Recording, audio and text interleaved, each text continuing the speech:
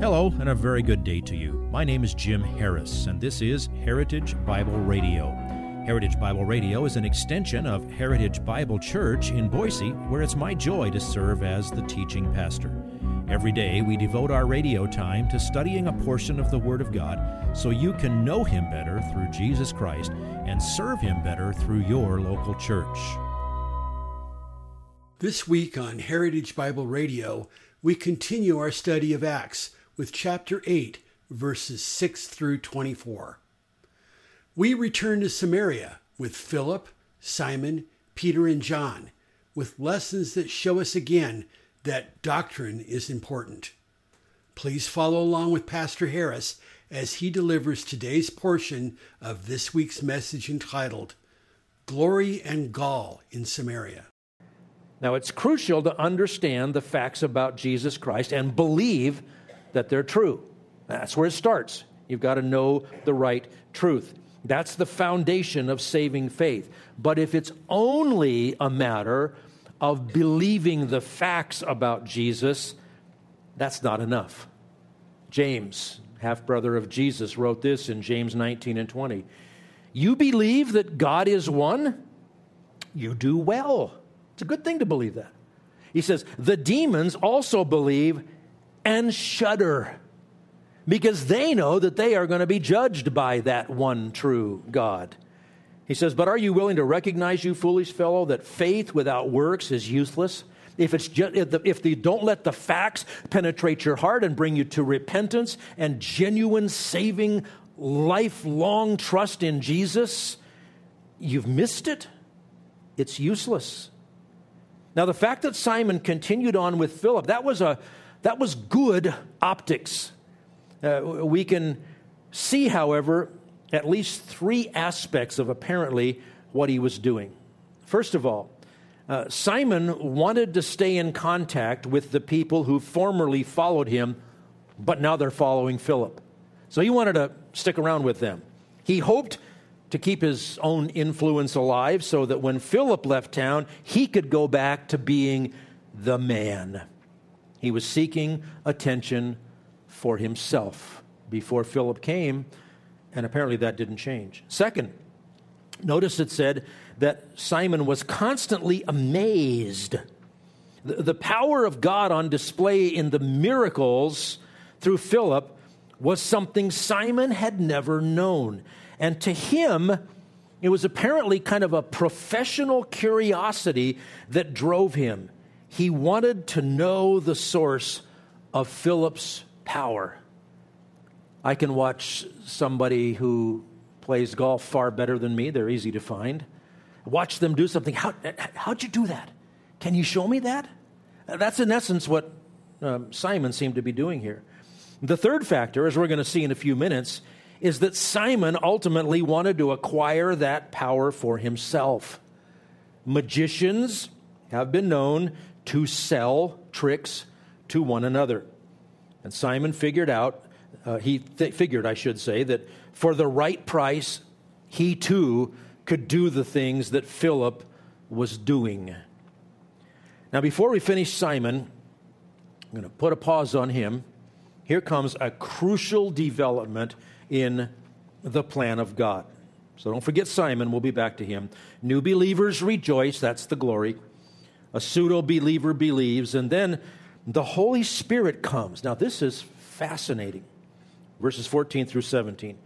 Now, when the apostles in Jerusalem heard that Samaria had received the word of God, they sent them Peter and John, who came down and prayed for them that they might receive the Holy Spirit. For he had not yet fallen upon any of them.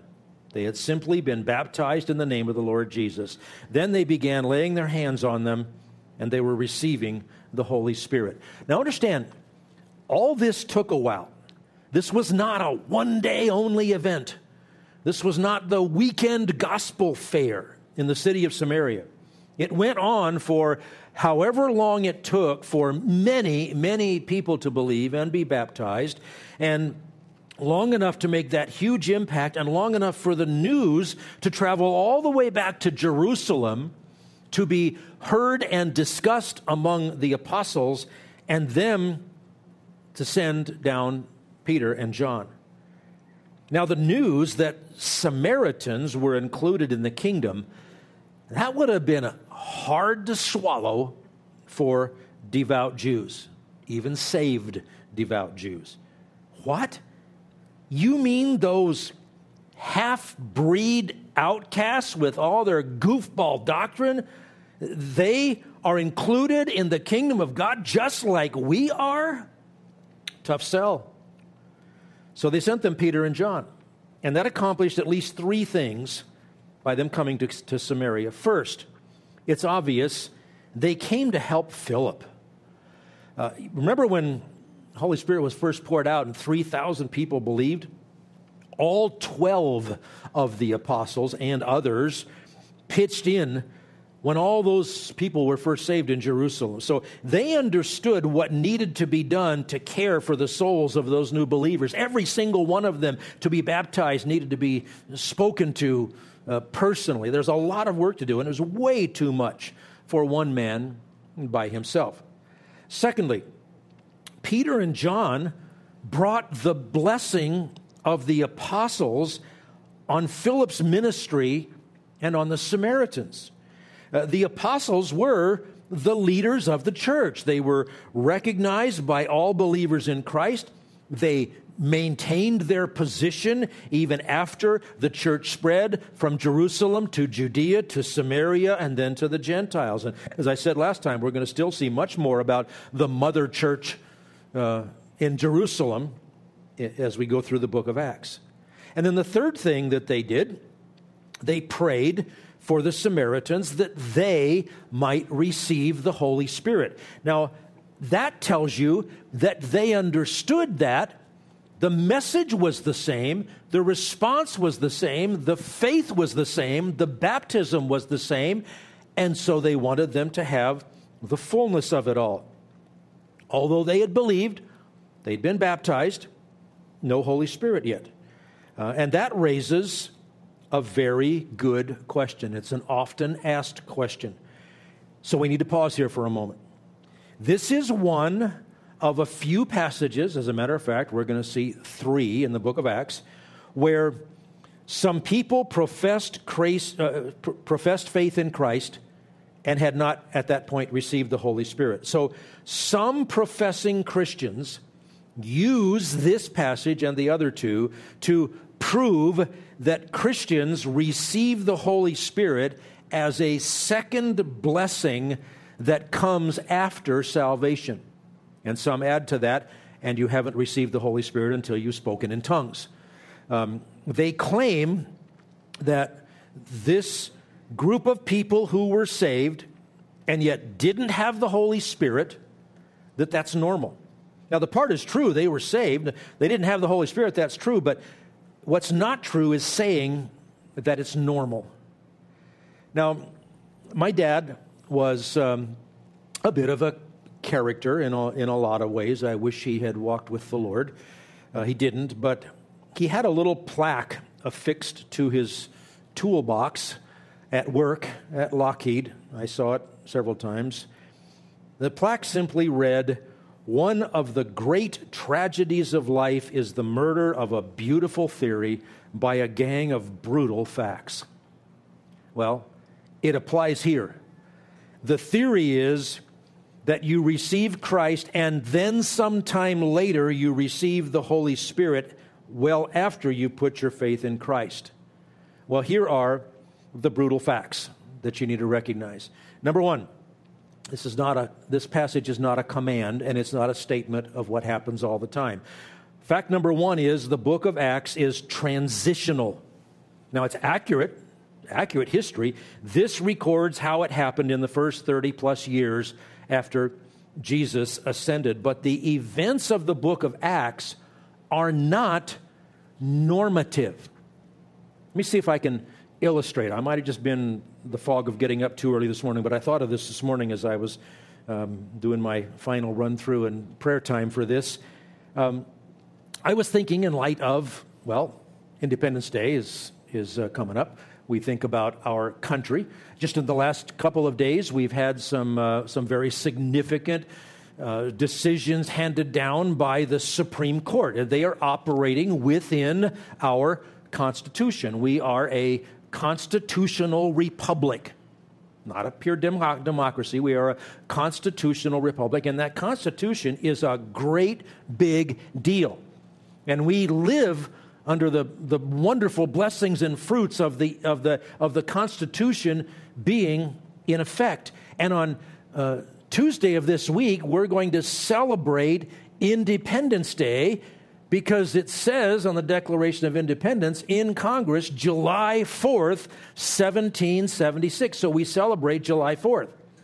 Well, never mind, it was actually signed early in August. But, things didn't happen quite as fast in those days. They didn't have electronic DocuSign. They actually had to be there and use pens and all of that stuff. So the beginning is 1776, but you know what? They did not live in a constitutional republic in 1776 or 1777. The Constitution wasn't written until 1787.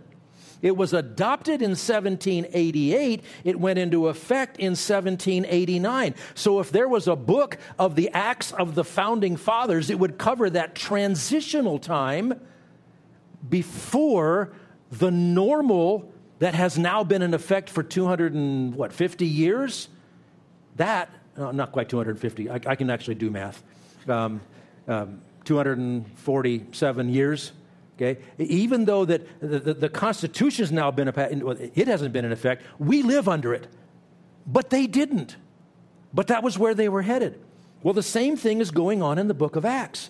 There's a new normal thing now, but they didn't have it all yet. There was more revelation to be given. This is the transition. If you would like this message on compact disc, let me know and we'll send it to you. You'll receive the entire message, not just the portion on today's program. You can order by phone at 353-4036 or by writing to us at 7071 West Emerald, Boise, Idaho, 83704, or on the internet at hbc-boise.org. Heritage Bible Radio needs your prayers and your financial support. Once again, you can reach us online at hbc-boise.org or by telephone at 353-4036 or by writing to us at 7071 West Emerald, Boise, Idaho, 83704. And if you need a church home here in the Treasure Valley, I hope you'll visit us any Sunday at 7071 West Emerald. For Heritage Bible Radio, I'm Jim Harris. See you next time. Bye-bye.